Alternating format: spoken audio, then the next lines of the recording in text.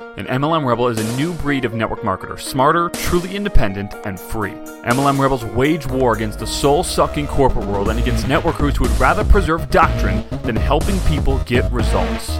MLM Rebels recognize when the world changes and changes with it. MLM Rebels don't believe in duplicating things that no longer work and would rather work without a safety net than within the confines of one. MLM Rebels are only involved in opportunities that give everyone an equal playing field instead of a top-heavy one. We don't care about the sacred cows of MLM. We don't care about the industry. And we do not care about the way it's always been done. We care about people following their gut. We care about people being able to quit their jobs now. We care about people being with their family instead of their boss every day. We care about people being with their family instead of their team all day. We care about people living free. We believe a truly free networker has multiple streams of income. We believe a truly free networker's creativity isn't shackled by their company's contract. We believe a truly free network marketer actually knows how to market and that they run their business like a real business. MLM Rebels prioritize faith, family, business, sacrifice sacred cows, build their own empires, never rebel against each other, and change the world. MLM Rebels know they are not confined by doctrine, not stifled by the past, and know they are one business away. My name is Zach Spear, and welcome to MLM Rebels. Hey, what's going on, guys? Hope you're having an awesome day, and excited to spend a few minutes with you right now talking about something that is just a constant thing that we all have to keep in mind. It's one of the biggest lessons in your business, in my business, in marketing specifically, and I want to just talk with you about it from a few different angles right now. But quick little personal update. So I am driving home. As you probably know, or as you might know, I shouldn't say probably. I guess if you've been following this for a while, you know that I'm a pretty avid skateboarder. So I grew up skateboarding, and anyway, we moved about 3-4 months ago, and we literally lived like 10 minutes away from like a world-class skate park, where like lots of pros go and stuff like that.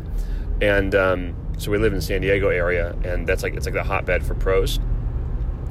And so the area that we lived in was not as nice as the area we moved to, which is interesting. But it's just one of those like parks that they just did it right, you know. So anyway, I drove out there today. It was like 25 minutes away, and I'm stuck in traffic on the way home.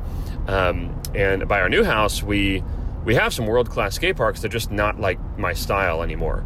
They would have been my style when I was growing up, but I've had to change my style a little bit because I'm older. I'm less desiring injury, this kind of thing. So to go and make the kind of 25-minute investment drive one way, that's with no traffic. You know, like right now it's taking like 35 minutes to get home, maybe even longer because of I'm sitting in it right now. So I just don't go there very often, which kind of bums me out. But as I'm leaving, it just was, I didn't even push myself really that hard today. I was just like getting the flow back of that park. But I just felt so much better because it's like, it's so much bigger. It's so like everything is steeper. It's more intense. And so you're going to get better, you know? And so I really missed that feeling, and all the people there. I went there for like almost a year, almost every morning. So I just, know a lot of the people there and just love the vibe. And so anyway, that was a lot of fun. I kind of wish to push myself harder, but at the same time, I didn't, it wasn't my intention to go super nuts. And I definitely don't want to hurt myself, which you can do if you push yourself too hard, too fast type of thing. And I've been getting back into lifting weights, which I was really consistent for like 9 months before COVID. And then the gyms shut down and stuff. And to be honest, I just didn't keep it going after that. I transitioned into skating full time, basically. That was my workout, which is an insane cardio workout, but you're obviously not building any like muscle mass. And doing like calisthenics body weight stuff. But just a couple months ago, we just got in a few weeks ago, we bought a home gym. So like the whole kit and caboodle, we turned one of our garages into a gym. So we'd like put the floor down, like the gym floor down. We bought all the Rogue fitness equipment. So we got like the power rack, which is basically like this gigantic squat rack, that, you can use to basically do anything with a barbell, right? Squats, deadlifts, bench press. It holds all the plates, all the weights and stuff. We got the bench, obviously the barbell. Got dumbbells. They're the adjustable ones. They're called power blocks. So I did a lot of like research on which ones that we wanted, and so they are one of the more premium options. But I just didn't want to have to replace them, So they go down to 5 pounds, and then they go up to 90 pounds, which is cool. And we got some kettlebells and some other stuff. So anyway, I've been lifting as well, which obviously takes a toll on your, strength and stuff while you're recovering. So clearly I didn't want to like jack myself up. So that's the personal update. Probably a little longer than you wanted, but maybe not. So what I wanted to talk about is just the most important metric, and you probably know this if you've been listening to the show, if you've been following our content, you probably know what I'm going to say, but I find myself continually having to remember this. So if I've been saying this for years and I'm still like having to remind myself all the time, I feel like it's a good reminder, and that is that your most important metric is ultimately money in versus money out. Okay, it's cost per acquisition versus your average sale value, your average order value, or however you want to slice and dice it. But bottom line is this: if you're spending more than you're making, you have a problem. Okay, most people have no problem understanding that. That's pretty easy to get. Where most people have trouble is you start focusing on all these other metrics. Okay, so in the advertising space, I'll talk about this from like a straight network marketing perspective in a second, but from like an advertising standpoint, people will get really obsessed with cost per click, click-through rates, impressions, all this nonsense, honestly, that might give you some level of like symptomatic ability to diagnose things, but really, I've never really found it to be ultra useful. When you focus on the tactical pieces of advertising, you generally have a really hard time. When you focus on the psychological sides of it, you have an easier time. So I kind of think about like I've not done a whole lot of like trading stocks, but I know that there's two types of traders. There's like tactical traders, and then there is like value traders, people that like do researches on the company and they find out all that stuff, and they hold the stock a lot longer, all these things. And tactical traders literally learn like how the graphs work, all the little markers and stuff like that. And both are totally viable. And I think the same is here with advertising. Both ways are viable, tactically and like psychologically. Or we could even call it value-based. But I would give the immense weight to a value-based or psychologically based advertiser time and time again, because virtually every big direct response advertiser that I see doing well is focusing on the psychology. They're focusing on an offer that solves a problem in a starving market that is desperate for that offer.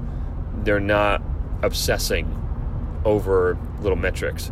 So I kind of view people who are obsessing over little metrics, if there's anyone like a big advertiser that's doing that, it's generally a really big company with corporate marketing people, and their life is not on the line if they fail.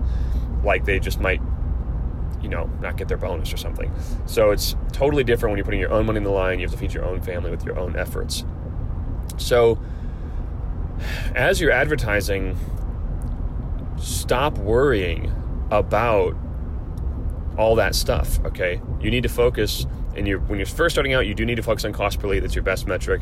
Then you move into cost per application, assuming that you're doing an application funnel. Then you move into cost per acquisition once you have actual acquisitions. And that's all you care about. So it doesn't freaking matter if your leads cost $85 a lead if you're closing every 1 out of 4 of them and you make $1,000 per acquisition, right? Because you would spend like $400, you'd make $1,000, so you'd profit $600. Who gives a crap if your cost per lead is $85? And so I'm having to really look at this myself right now, because we part of our offering in our team is we have basically a lead distribution system where people can kind of do a co-op with us, and we'll send them leads that we generate so that they can close them and add them to their team. Well, I'm very focused on cost per lead for that, right? Very, very focused on it, because if it goes too high, I can't, either one, I'm losing money giving the leads out, or two, it's just too high for people to deal with. So I'm very focused on cost per lead, but something that I've had to also think about and really look at in our metrics is like, make sure that I'm leaving ads on that have a better cost per acquisition, but a worse cost per lead. So maybe I'm taking it in the teeth up front a little bit, but I'm knowing that I'm going to have a better makeup on the back end. So anyway, that's why it's fresh on my mind. But for sure, if you're not sending out leads, like 100% of your focus should be on cost per acquisition. Like once you know that your leads and apps are decent, you need to put all your focus on cost per acquisition. Nothing else matters whatsoever. Okay.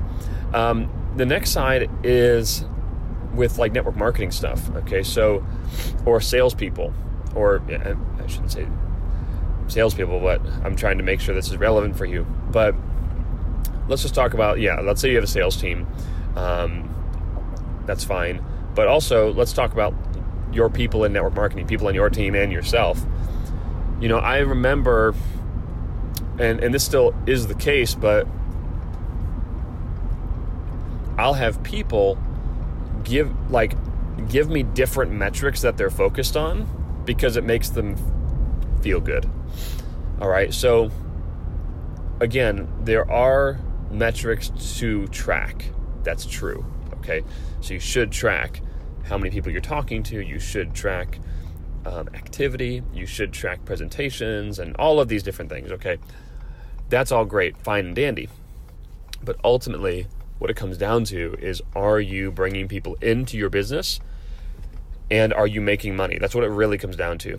So when you're first starting out, it's kind of like the advertising thing. You can focus on the earlier metrics because you don't yet have any concrete data on the later metrics.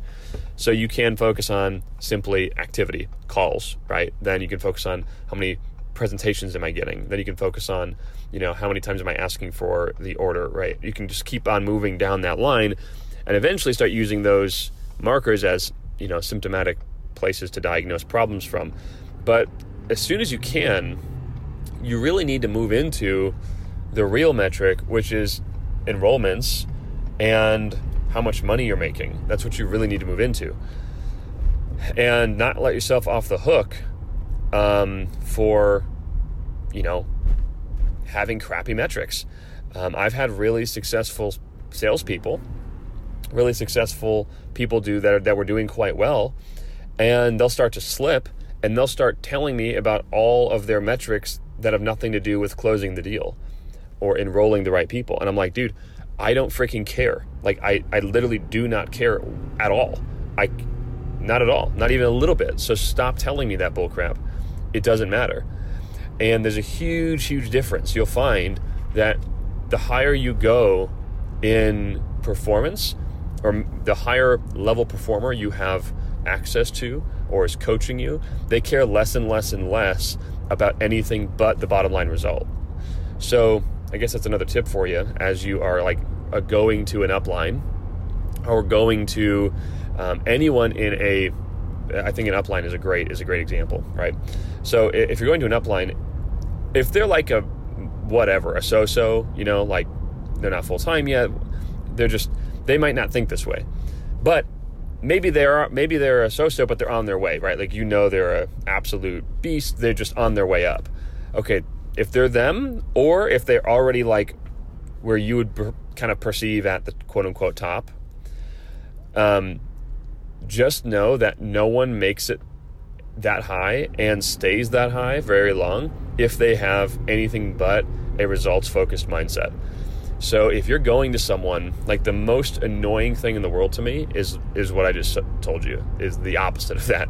So if someone comes to me without a results-focused mindset and starts focusing on everything but the bottom line. So I guess it's a little free tip on doing that. So with that being said, and by the way, high performers know how to spot BS a mile away, like sales BS, because I used to do it. And so I can kind of communicate this. So if you're having a crappy month or a crappy week or year or whatever, and someone says, hey, how is it going? And if someone starts saying all the stuff that had happened in the past or that it will happen in the future, but isn't happening like right now, I know it's a complete smokescreen for the fact that they've got nothing going on. So like, even to this day, like multiple times a week, I will talk to our top performers, and every single one of them, not a single one of them hasn't done this. Well, that's not true. There's been maybe one, maybe two that they're really, really high achieving people, and so maybe they haven't done this. But other than them, maybe there's a couple. Forgive me. Almost all of them have done the whole, like, this is what happened in the past, and this is what I've got going on next week. I'm like, I don't give a flying crap what's going on next week. I care what's happening this week, right? Because next week is always tomorrow, and the future never comes. Tomorrow never comes. So anyway, probably went a little bit off topic here, but maybe someone needed to hear that stuff. So anyway, guys, hope you're having an amazing day. I am out of the traffic now, but I am probably 5 to 6 minutes away from the house. And following this new Hyundai looking thing. I don't know. Some of these new cars are so dumb looking. I don't even know what it is. I'm like a huge car guy. I have a lot of respect for a lot of cars at all levels. But this Hyundai is awful. It is like the nastiest little SUV I've ever seen. Kind of looks like those new Mustangs. I don't know if you guys have seen those electric Mustangs, but no offense if you've got one. But I just don't understand the electric Mustang. It's like a little SUV thing. Anyway, this kind of looks like that electric Mustang, but worse. Because the electric Mustang is like, in a weird way, it's kind of maybe cool, but also maybe not. But this is definitely not cool, this little Hyundai. Fun facts for the day. All right, hope you're having an awesome day, guys, and talk to you soon.